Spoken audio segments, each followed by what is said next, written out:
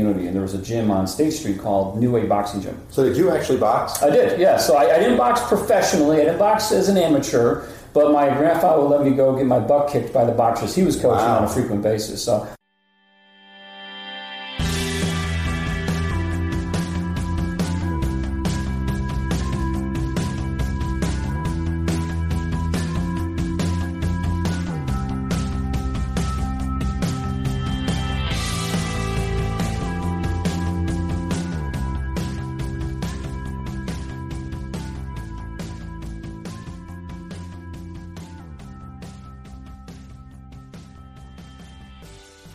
Welcome to The Unconventional Path, Secrets to Igniting Your Business with Bela and Mike. I'm Bela Musitz, the David D. Ray Professor of Innovation and Entrepreneurship at Clarkson University in upstate New York. And I'm Mike Wasserman, Professor of International Management at the University of Applied Sciences in Münster, Germany. This podcast is about conversations with successful entrepreneurs you've never heard of, who have built successful businesses you have never heard of. Businesses and entrepreneurs that we can all identify with. In each episode, I think we try to capture and share the essence of how interesting people often take unconventional paths to build their businesses. So we decided to interview a wide range of business people that have found and taken unconventional paths in their careers. And what we hope to do is capture some lessons, advice, inspiration that'll help you attain your entrepreneurial goals. So join us for interesting conversations and discussions with what we think are really inspiring guests on how you can ignite your business by exploring some of the many less traveled, unconventional paths that lie ahead.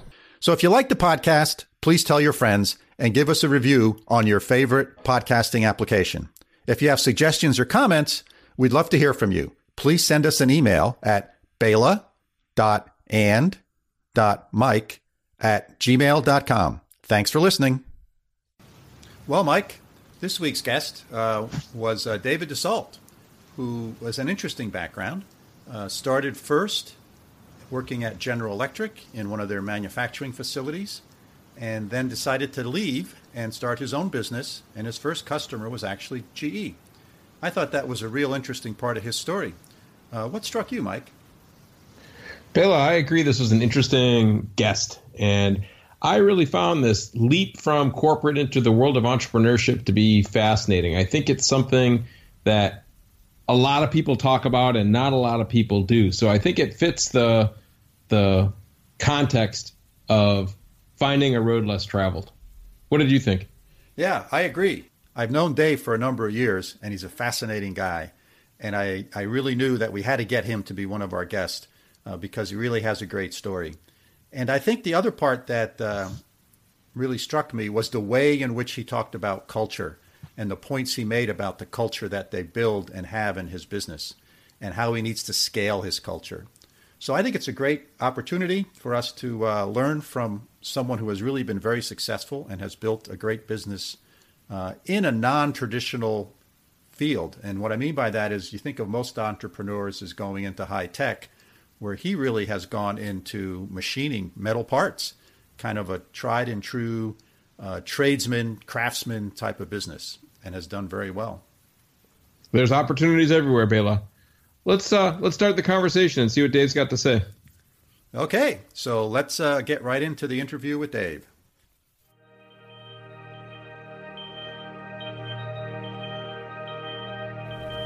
Hello, I'm Bela Musitz, and I'm here today at the headquarters of P1 Industries. P1 Industries is a local Schenectady company that has really made a mark in the industry they're in. And the industry they're in is in the high-tech contract manufacturing for the likes of General Electric, Siemens, and many large company names that you would recognize. Today our guest is David Dussault, who is the founder and CEO of this company. And today we're going to spend a little bit of time speaking to David and his path in building the company and actually starting before his company was created. So David, I wonder if you can tell us a little bit about yourself and the journey that you've had that has brought you here, particularly the early part of that journey. Yeah, sure. So I'm one of 7 children. My great-grandfather moved here in 1908. He was actually a GE employee. He was a machinist. And my other great-grandfather as well worked at General Electric in Alcoa. So we have 4 generations of GE people in this community. So we're pretty embedded. 7 children, grew up relatively poor. My father was a pretty hardworking guy. He was a factory employee at GE, 38 years, just retired last year, actually. And I went to Mohonasen High School, was an athlete in high school, played football, played basketball, ran track, did that kind of thing. And then I wanted to stay local. So when I was coming out of high school, interestingly, I had a love for Schenectady, which a lot of people can't say. My grandfather was an avid boxing coach in the community, and there was a gym on State Street called New Way Boxing Gym. So did you actually box? I did, yeah. So I didn't box professionally. I didn't box as an amateur, but my grandfather would let me go get my butt kicked by the boxers he was coaching on a frequent basis. So I became a pretty good sparring partner. And what age was this? So I started about 13 years old. And I took it right through high school, and we used to go, it was on the 4th floor in the old Center City, kind of where that is now. Uh-huh. And we used to go there 3-4 days a week, and so I fell in love with the city. You know, my grandfather taught me to love boxing, Schenectady. I had a great love for General Electric and, you know, kind of the legacy that I had in my family. Right. So I had to fight my way to get into Union College. It's funny, I was with an old roommate last night, actually, and he was talking about how Union College was a safety school. And for me, it was my stretch school. I wasn't the greatest student in high school. I didn't take it as seriously as I do now in terms of loving learning and so forth. So I went to Union College, fought my way to get in there, spent 4 years there. Matter of fact, when I was at Union, I was an American history major. I wanted to be a professor. My life's dream was to be Indiana Jones and to go around discovering amazing things and going on these different adventures. And in my junior year, my father said to me, he says, you know, Dave, being a history professor is not the easiest thing in the world, and you're probably not going to get a local job. So I recommend you change your major to, or add your major into economics, which I did. A couple of weeks later, I had an internship at General Electric. Surprise, surprise, and that kind of changed the course of my personal and professional life because I fell in love with business. I had no idea I wanted to be a business person up to this juncture. To me, you know, the last kind of linkage I had or understanding of business was Michael J. Fox's movie, The Secret to My Success. Mm-hmm. And so I started working at GE, and I absolutely fell in love with business. And I was able to kind of fight my way to get onto their operations management leadership program, which is interesting because in order to get on the OMLP, which is a 2-year training program at GE, you needed to have an engineering degree with a 4.0 from one of the top 10 engineering schools, and actually had a list of schools. Yes. I was a 3.1 economics major from Union College. So I met 0 elements of kind of the threshold for entry, and I spent about 6 months really networking and building relationships with key people so I could get onto that program, which I did. So fast forward, I spent 6 years at General Electric, started my MBA at Union Graduate College in 2002. GE was paying for that as part of my further development. And and I fell in love with business, and I fell in love with entrepreneurship while I was at GE. GE did something very, very interesting. They taught us how to do 2 things. They said, we're going to teach you how to work yourself out of a job, right? So that means continual improvement, and every 2 to 3 years you're moving up in the company. And then the second thing we're going to teach you is how to be an entrepreneur within a large corporation. And then I fell in love with entrepreneurship. So that's my personal story. Mm-hmm. I married very young, at 23 years old, my college sweetheart. And today we have 3 children, and she's due our 4th in about 6 weeks. Oh, wow. Really congratulations. So tell us a little bit about what P1 Industries does. Sure. So P1 Industries, different from when I first started it. Today, I was trying to really come up with a phrase and to kind of describe what we do. And it's simple. We're industrial entrepreneurs. We love operating in the industrial world. And over the last 8 years, we've built 3 operating companies, manufacturing businesses that incorporate high-tech machining, fabrication, a lot of engineering work in terms of turning our customers' end product design, specifically for power generation and oil and gas applications, into sustainable manufacturing processes so we can build products for them on a recurring basis with high quality and good cost. So we started the businesses from the ground up. Matter of fact, when I first went to a couple of my friends and said, I'm going to start an industrial manufacturing company from scratch, they thought I was nuts. Yeah. They said, who starts manufacturing companies? You got to start a computer company or a software company or a tech company. But it began with a simple vision of, and I'll kind of explain it this way.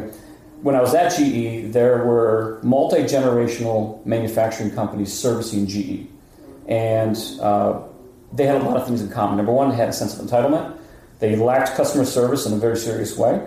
And I thought that being a multi-generational company, they didn't have the same kind of innovative spirit and passion and desire to be in the business that they were in. So I literally had a dream to start a manufacturing business to kind of disrupt that lethargic kind of multi-generational company effort or issue with regard to GE. Right. And so today we're an industrial entrepreneurial company that starts and builds advanced manufacturing businesses in the power generation oil and gas business, where we can add a ton of value from a customer service perspective. So you give me an example of a product that... We do a lot of work for oil and gas companies where they'll build risers. And risers are a fancy way of saying they build these large kind of bolt-on systems that go into the ocean to drill oil out of the bottom of the ocean and to kind of compress it and move it up these risers so they can get it into refineries on land so they can be distributed after it's been refined. So we will build a lot of the rotating components that go into compressors, which is a fancy thing for saying it just kind of turns and pumps a liquid from one spot to the next. And a lot of the applications that we work with are in kind of those types of environments, ocean environments, desert environments where they're looking for oil, or areas where they're pumping natural gas or using fracking. So we'll do a lot of the kind of sealing equipment for those compressors. And we also do a lot of work in the power generation business where we make a lot of the sealing technology for gas turbines, steam turbines, and also generators. So how does a young upstart company with relatively no history convince an oil company or some other large company to say, hey, buy products from us? This was the biggest challenge we had. I was 28 years old. And when I went to GE at first, and they said to me, whoa, hold on a second. You're 28, you have no operating history as a standalone company. So this is after you left GE. This is after I left GE. You went back to GE and tried to get them as a customer. That's right. So I was really, really innovative. I left the company and I wanted to be my first customer. So I figured fourth generation GE employee, might as well make them my boss all around. So I wanted to be my biggest customer. So I went back to them. I said, I really want to disrupt the customer service model. And it was a tough sell. I mean, they kind of looked at me and said, we had these multi-generational companies that have been in business for 60 plus years. Not much disruption to the supply chain, pretty reliable, quality's there, why are we going to give you a shot? And so I kind of made a big bet with them. I said, look, I worked at the company, I worked at GE, I ran a small plant for you guys. I know you lose a lot of parts, right? Parts are coming from suppliers around the world, they come in on pallets, they're in cardboard boxes. I said, let me solve that issue for you. And they said, how are you going to solve it? I said, instead of placing 40 purchase orders on 40 different suppliers and bringing all these parts in at disparate times and so forth, place one order on me, and I'll go buy it from your qualified suppliers. I'll buy those, I'll bring it in, I'll inspect it, I'll inventory it, and I'll design a way to deliver to you as you need it because I'm right down the road. And I said, there's no risk to you. I'm going to buy from the exact same suppliers. You trust me enough as you train me through the OMLP program to be able to make purchasing, manage your product for you, and you can kind of oversee the whole process. And they bought into it. Okay. About 6 weeks later, I had a $1 million purchase order, and we started. That's how we got started. And that notion for you, the idea of your company buying the products and kitting them and delivering to GE, was the foundation for that idea from your experience when you worked at GE and you saw how much work and pain in the butt it was to go and do all those purchase orders? Yeah, we took lean manufacturing very serious, and one of the tenets of lean manufacturing is visual inventory management. Kind of just in time, tack time management in terms of products showing up just in time to be assembled as a finished product.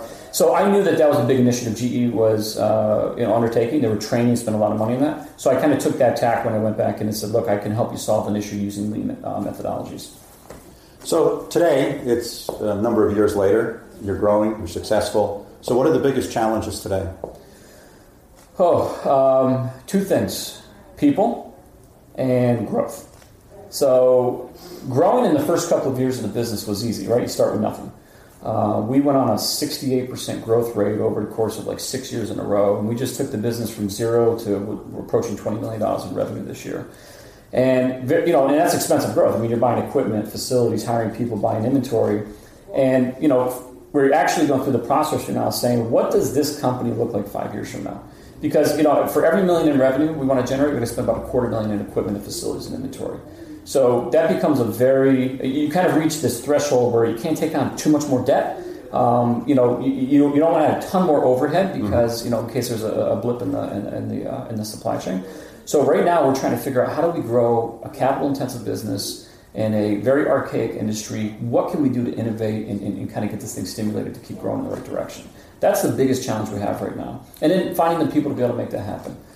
In our trade, in our business, we rely very heavily on extremely talented people who work with their hands, who have great technical discipline and mechanical dexterity.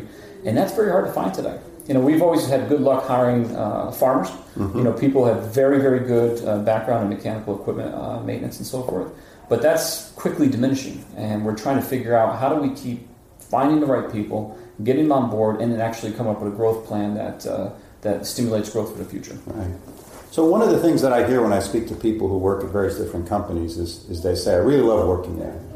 And when you talk to them, you learn that it comes down to the culture or the feeling or the atmosphere of the company. And certainly when I walk around here at your headquarters, the building itself kind of vibrates a certain culture, right? It sends a certain message.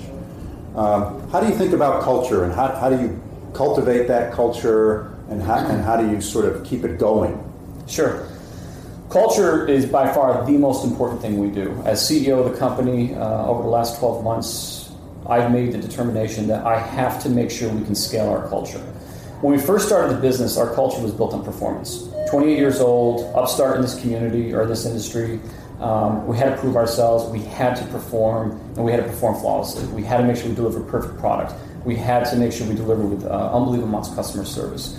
So our culture really kind of formed around this desire to do something that hasn't been done in a very long time in our industry, and that we needed to execute and perform at a level that is just far superior to our competitors, so we could have our large customers trust young people trying to enter this multi-generational industry in terms of supply base. The culture has transitioned a lot. It's transitioned quite a bit, actually. And one of the things we focus on right now is trying to have every single employee be a customer-focused or customer-facing person. And it's interesting, I did an orientation 2 days ago with all our new employees. We had about 7 people in the orientation, and we run orientation every 6 months. And the first thing I talk about is I draw a big box on the board, and I say, this is you inside this box. And around you are customers on every single surface outside of you, influencing you, and someone you interact with every day. There's internal and external customers. And that's been the crusade we've been on for the last 2 years, is making sure every employee, from the newest machinist all the way to the top leaders on the leadership team, knowing that we have internal and external customers that absolutely primary or paramount to anything we do. Yes. And that culture, if we can cultivate that culture, then that culture will invade everything our employees do to make sure they take it very seriously.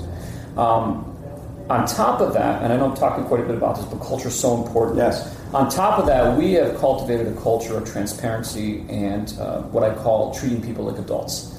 And in our manufacturing plants, if you look at most manufacturing plants, very strict schedules. First shift starts X, ends X. Punch a clock. We have flex work hours for every employee in the business, including our machinists.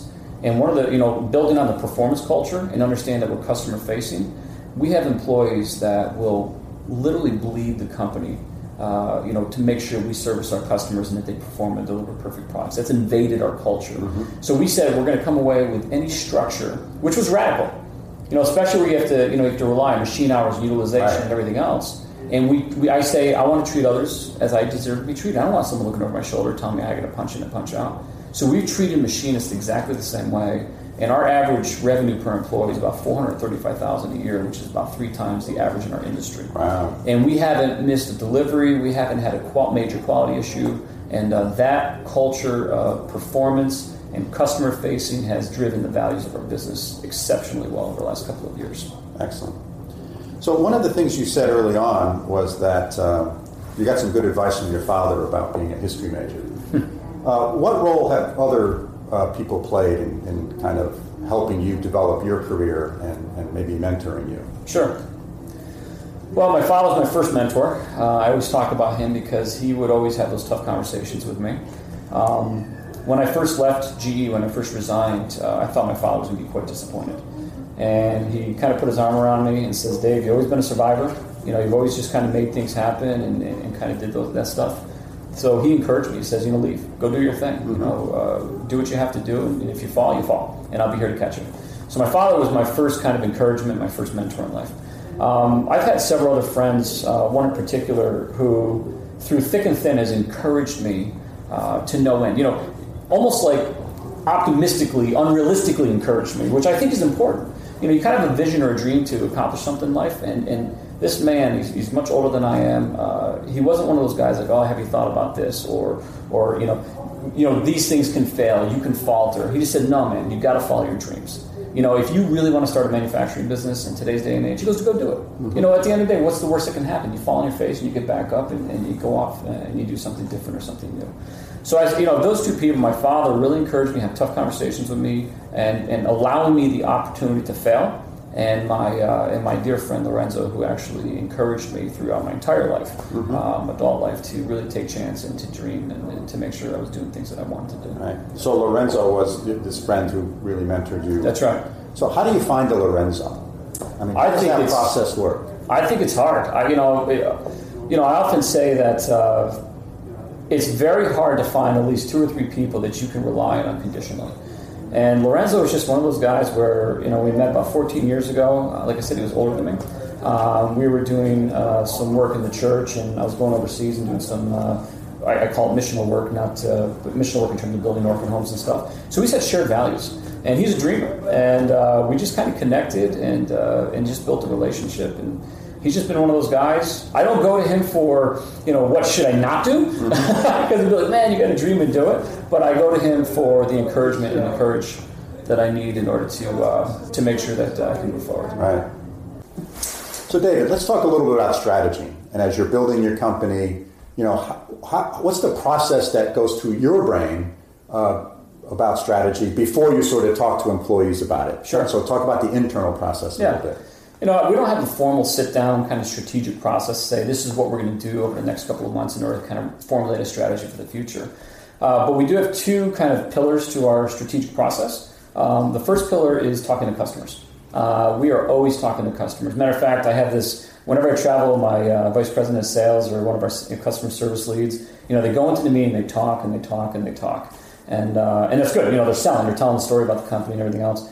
I like to ask questions. And towards the end of the meeting, typically I'll ask a customer one simple question.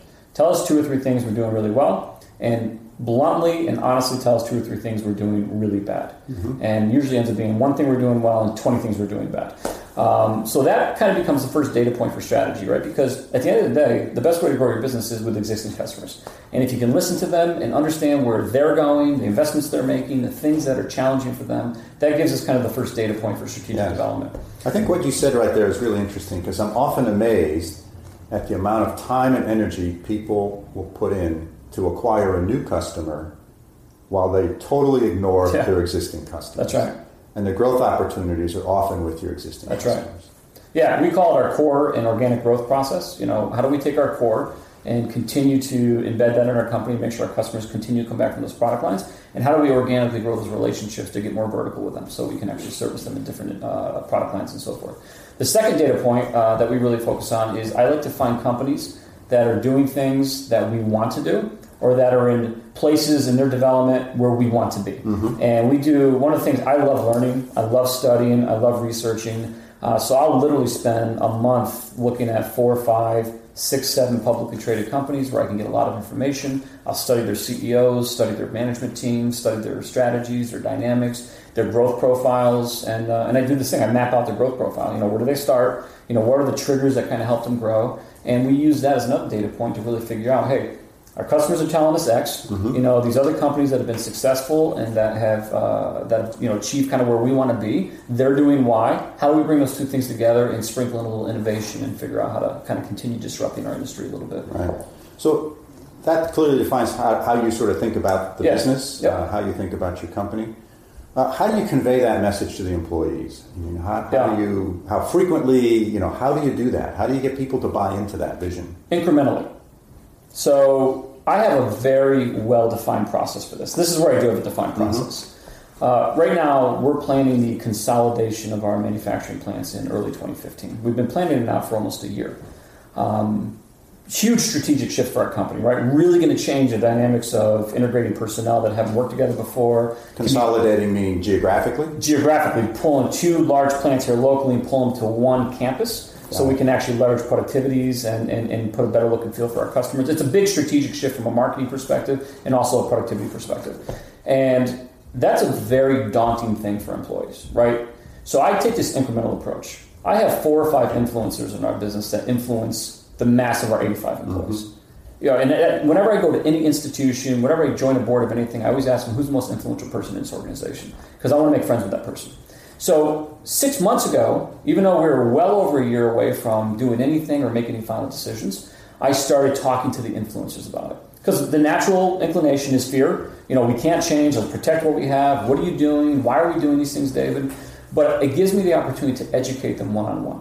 And I've always taken this approach with any major shift or change we've done in our business. We've made radical shifts and changes in our business in the last 8 years, but they feel like very natural, slow changes for the influencers because I brought them in very early. And it's the meals, having the beer, discussing it, explaining to them why it's important to me, and getting them bought in. As I'm getting them bought in incrementally over a long period of time, they're getting everyone else bought in. Right. And by the time we make the formal announcement and we actually start making the physical change, everyone's like, oh, what took so long? Mm-hmm. And I have to tell you, that's something that we as a leadership team have done exceptionally well for the last 8 years, is taking a naturally fearful workforce who typically worry about what the job is in front of them for that day, and incrementally bring them along the strategic development path to make sure we can achieve what we do as a company. So clearly employees have played a very important role in building of this business. Yes. So talk to me a little bit about how you do employee hiring. What sort of characteristics and traits do you look for and skills do you look for in hiring an employee? We look for entrepreneurs. Every one of our machinists, with the exception of a small handful, I would group together as probably some of the most innovative entrepreneurs that I know in any industry. We want people that I always call take initiative. Mm-hmm. They're resourceful. They understand and know how to solve problems without having to be told exactly what to do. People that can't do those things don't last very long. They leave on their own because they're frustrated. We work in a very autonomous environment where we want people who can think on their feet. We actually took an interesting approach to where we can't find qualified machinists anymore. It's just it ends up poaching from one company to the next, and that's not positive for anyone. Yes. So we actually took the approach that we're going to hire very young people, and we're going to put them in mentoring relationships. So we hired this young man, James Wright, about 3 years ago, 19 years old, never turned on a piece of equipment a day in his life. And we put him on one of our manual machines, which is exceptional. It's not CNC controlled, it's not software integrated. You have to be a phenomenal machinist. And we put him next to a machinist who was 56 years old, who's been doing it for a very long time. And Freddie, I call him the father in the house, is a great teacher and a great mentor. Fast forward 3 years, this kid is doing amazing. And I have about 7 to 10 of those stories that have been extremely wildly successful, taking people who have a desire and resourcefulness to want to learn and solve problems, to fit into that value or that culture, and then giving them a mentor and giving them the opportunity to fail. Right? And it's funny because during orientation the other day, I said I've never, ever, ever let go of an employee for making a mistake or failing.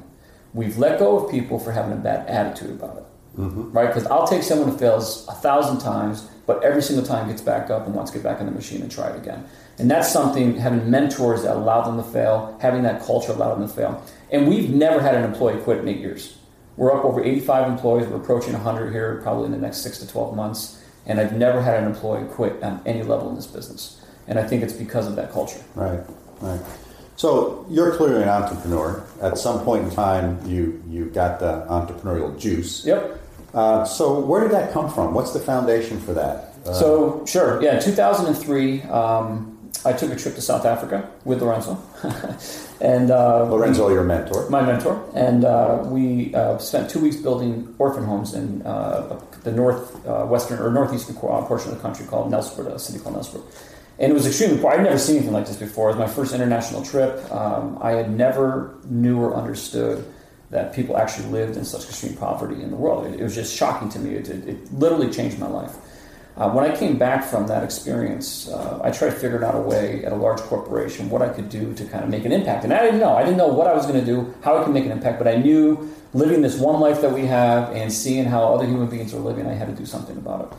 So this kind of born in me an undying passion to start something on my own. So it didn't start with this aha moment, like I want to be an entrepreneur. GE trained us how to be an entrepreneur in the corporate world. I was perfectly happy in that role. They taught us how to kind of think on our feet and work ourselves out of a job. But I came back saying I have to do something about this. And what is the path of least resistance? That's an oxymoron when it comes to entrepreneurship. But I became impassioned about starting my own company so I could then use resources from that company to make an impact. And that began the journey in 2003. It wasn't for another year and a half till I left GE. And what I left GE to do, I never ended up doing. I wrote this unbelievable business plan. I spent a year and a half doing it. I left and literally threw it on the fire the next day and said, this is not going to work. And I tried figuring out what I was going to do from there. But that's where my passion was born. And today we build schools in Africa. We give almost 10% of our profitability to educational initiatives, entrepreneurial initiatives in sub-Saharan Africa, Eastern Europe, and in Schenectady. Excellent. Well, Dave, it's been a wonderful visit. Thank you very much for taking the time and sharing your experiences and the great business you've built here in Schenectady. Thank you.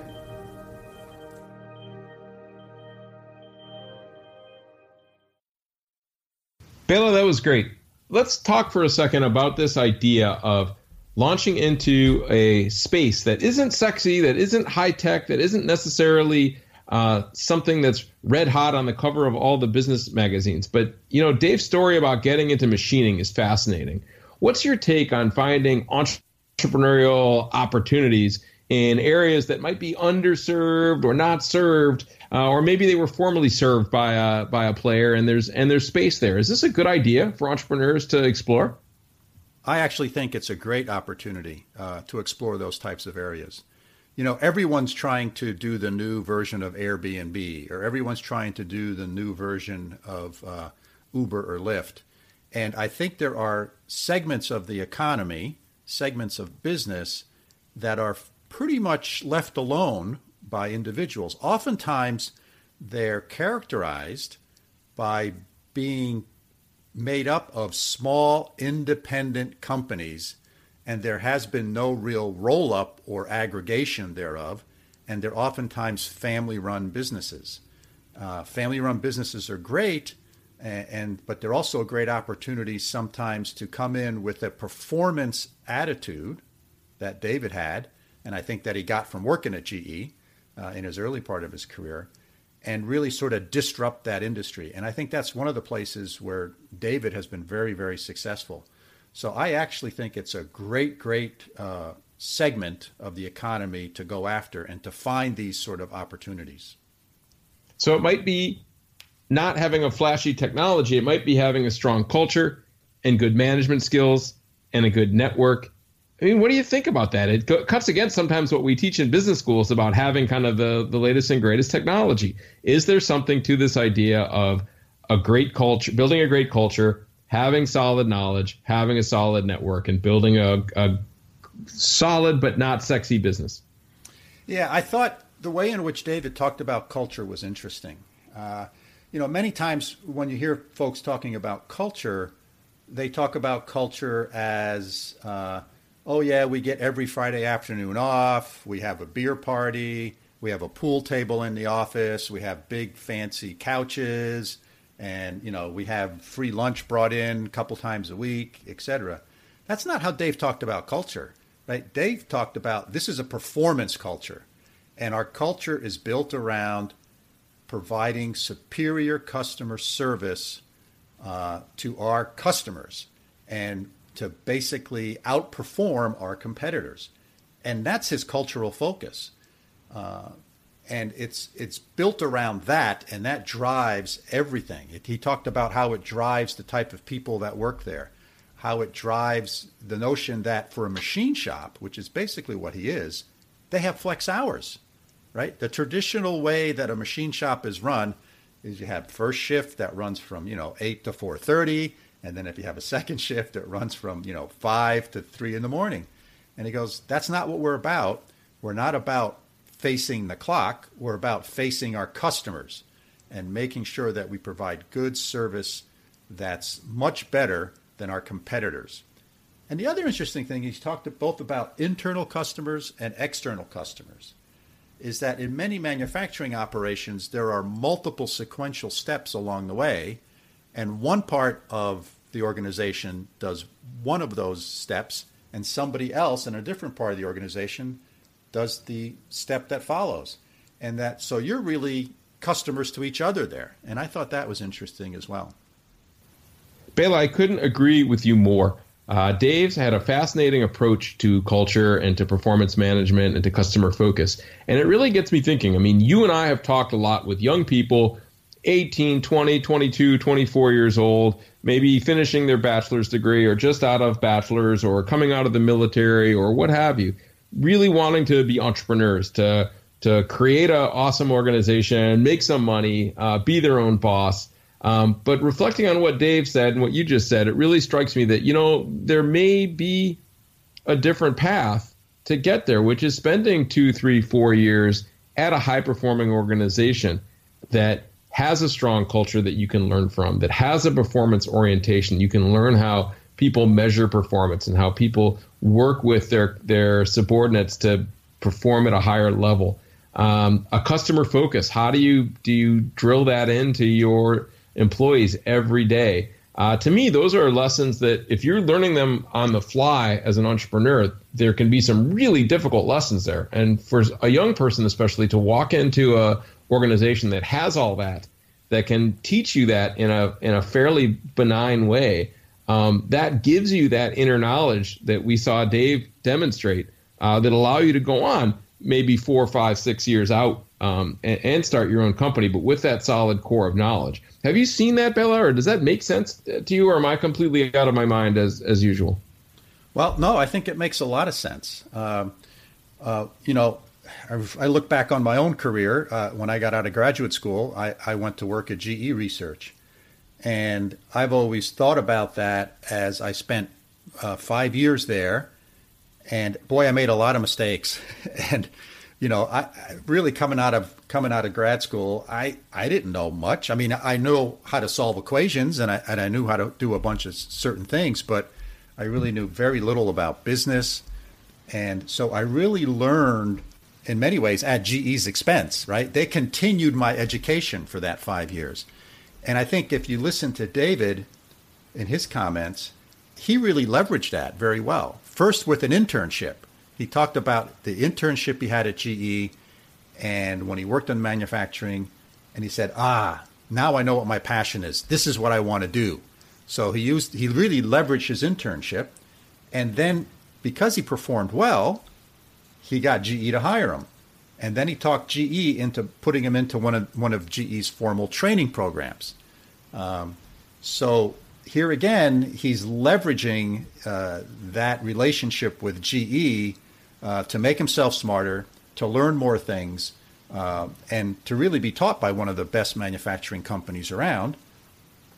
And then he took that and he said, hey, I see a better way of doing what's going on here inside of GE. And he left GE and he got GE to be his first customer.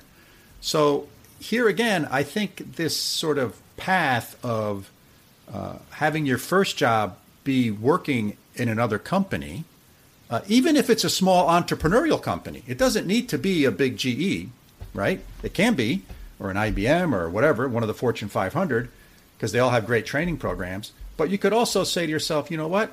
I'm going to go work in a small entrepreneurial company and I'm going to be employee number 10 or number 20 and sort of see how that environment is and see what it's like working in a small company like that and see what the issues are, and then leverage that and break out on your own at some point in time.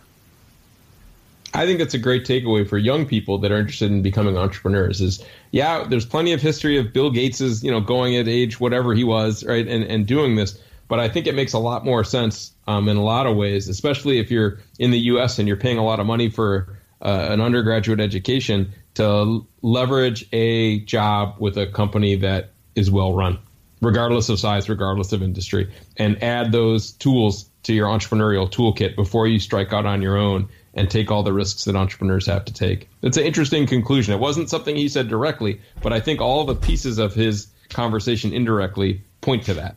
Yeah, I agree.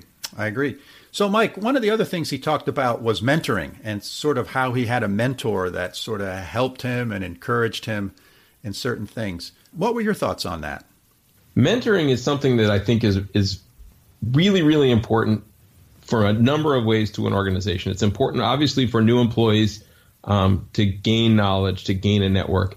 It's important, I think, for existing employees, especially those that have been there a long time, to really feel, yes, I can give back. This is a way I can help the organization. It's a pro-social organizational citizenship behavior that breeds engagement and positive feelings about the job, that, yep, I have something to offer.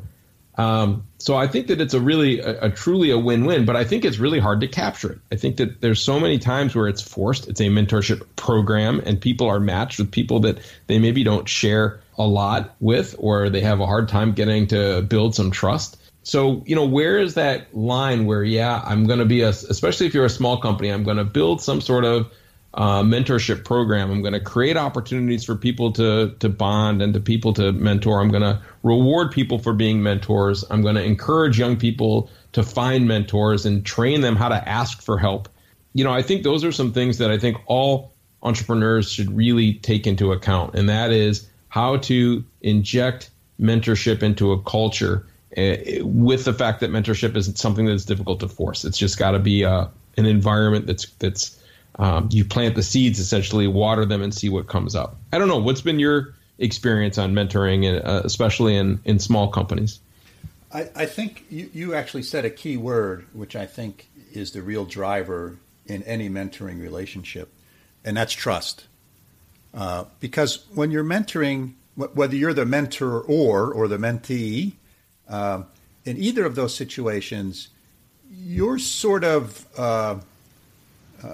revealing your soul to another individual, and you're sharing with that person some of your thoughts that you probably normally don't share with a lot of other people. So I think building that trust is a key, and that trust comes with time, right? And if you listen to how David talked about his mentor Lorenzo, he actually met him in church, right? So it wasn't a work environment, right? And then they had a church trip where they went to Africa, and he went, right? And that's how that relationship evolved into a mentoring relationship.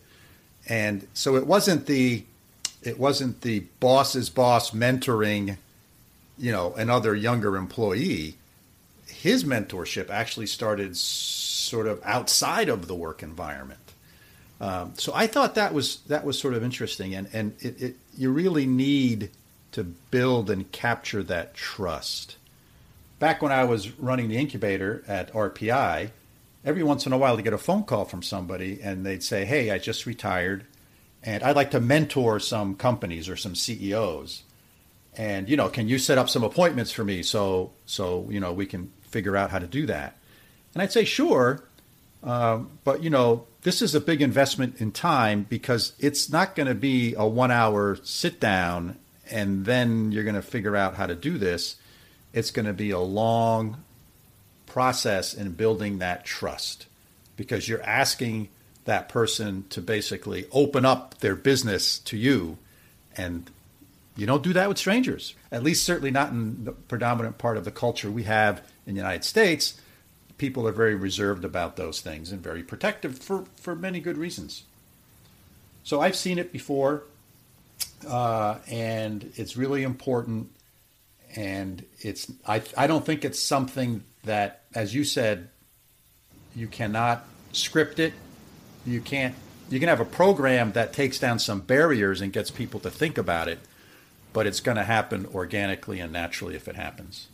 I think those are great points, Bella, and I think that that's just something that every entrepreneur needs to do, is how am I going to create a culture that fosters mentorship? How am I going to encourage people, and how am I going to reward mentorship when it develops? And I think you're right. I think that trust component is really important.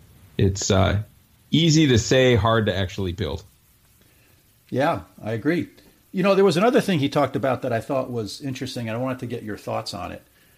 He talked about how when he was thinking about a big organizational change within the company, and he said he actually started working on it about a year before he rolled it out. And one of the early things he did was he figured out who the influencers were within his organization, and then he talked to them, and he started getting their feedback and their input on his ideas. And then once he sort of had the influencers and the input from them, and they sort of, saw the same vision, then he rolled it out to the greater company, because he knew many of the other employees look up to these influencers. And those influencers are really key in maintaining the culture and moving the company in a different direction, because change is always challenging. And these influencers will give other folks the confidence that, yes, this is the right thing to do. So what are your thoughts on that, Mike? It goes back to culture, and it's related to mentoring. It is these influencers who I think are critical people in any organization.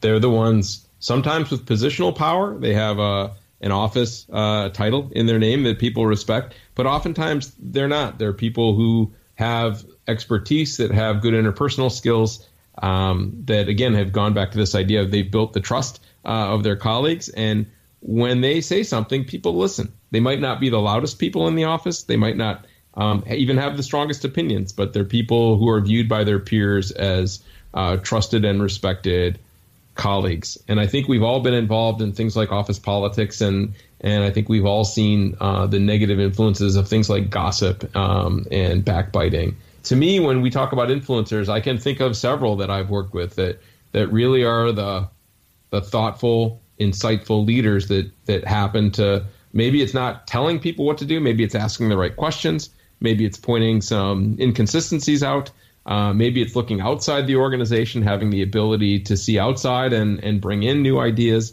But I think he's right on in terms of being able to know who those people are and get those people on board with the change. Those are, I think, the people that you want to also be actively trying to mentor.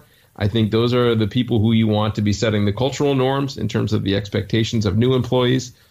I think all of these things fit together, and I think they're reasons why Dave has been successful and why he's an interesting person.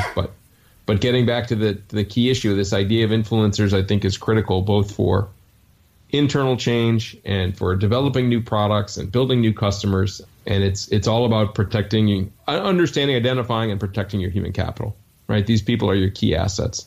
Sometimes these people lie outside your organization. Sometimes they're key suppliers, key customers, regulators. They're in the government, partners, strategic partners, things like that. So I think you also want to make sure that you're identifying influencers throughout. And, we use this term now with social media, right? And they're people with lots of followers. But I think the non-digital, the analog version, right, are the people who work in our offices with us and who work on the factory floors, and who we eat lunch with and we have a coffee break with. And don't forget those. Those are just as important as the people on YouTube and Instagram with lots of followers. Yeah, I agree, Mike. Excellent points. So I thought the interview with David was really good. I really enjoyed having it. Were there any other points that really struck you that you wanted to bring up here in our discussion? Well, I think just reinforcing the road less traveled is sometimes interesting. There's lots of areas of competition that are underserved, that aren't glitzy and sexy. I think that's a key takeaway.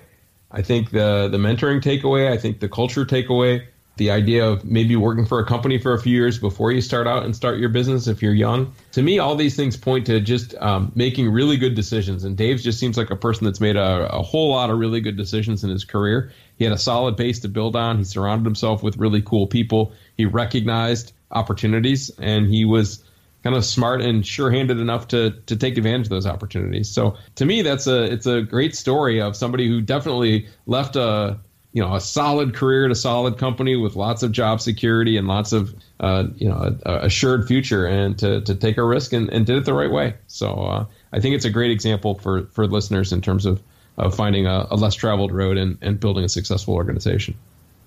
Very nice summary, Mike. Done like a true teacher. I felt like I was at the end of class, and you just wrapped things up really nicely. My students have already been picking up their stuff and leaving 5 minutes before the class is going to end. So, you're still there, which I appreciate, Bill. Yes. Well, thank you. So that was a great summary. So, folks, I hope you enjoyed this podcast and this interview with David Dussault of P1 Industries. And always, if you like what you hear, please let us know. And let your friends know, and give us a nice review on iTunes. That'll help drive more traffic to the podcast. If you have comments or suggestions, please feel free to send us an email and share those with Mike and I. And we can be reached at bela.and.mike@gmail.com. So thanks again for listening, and until next time, see you later. Bye-bye.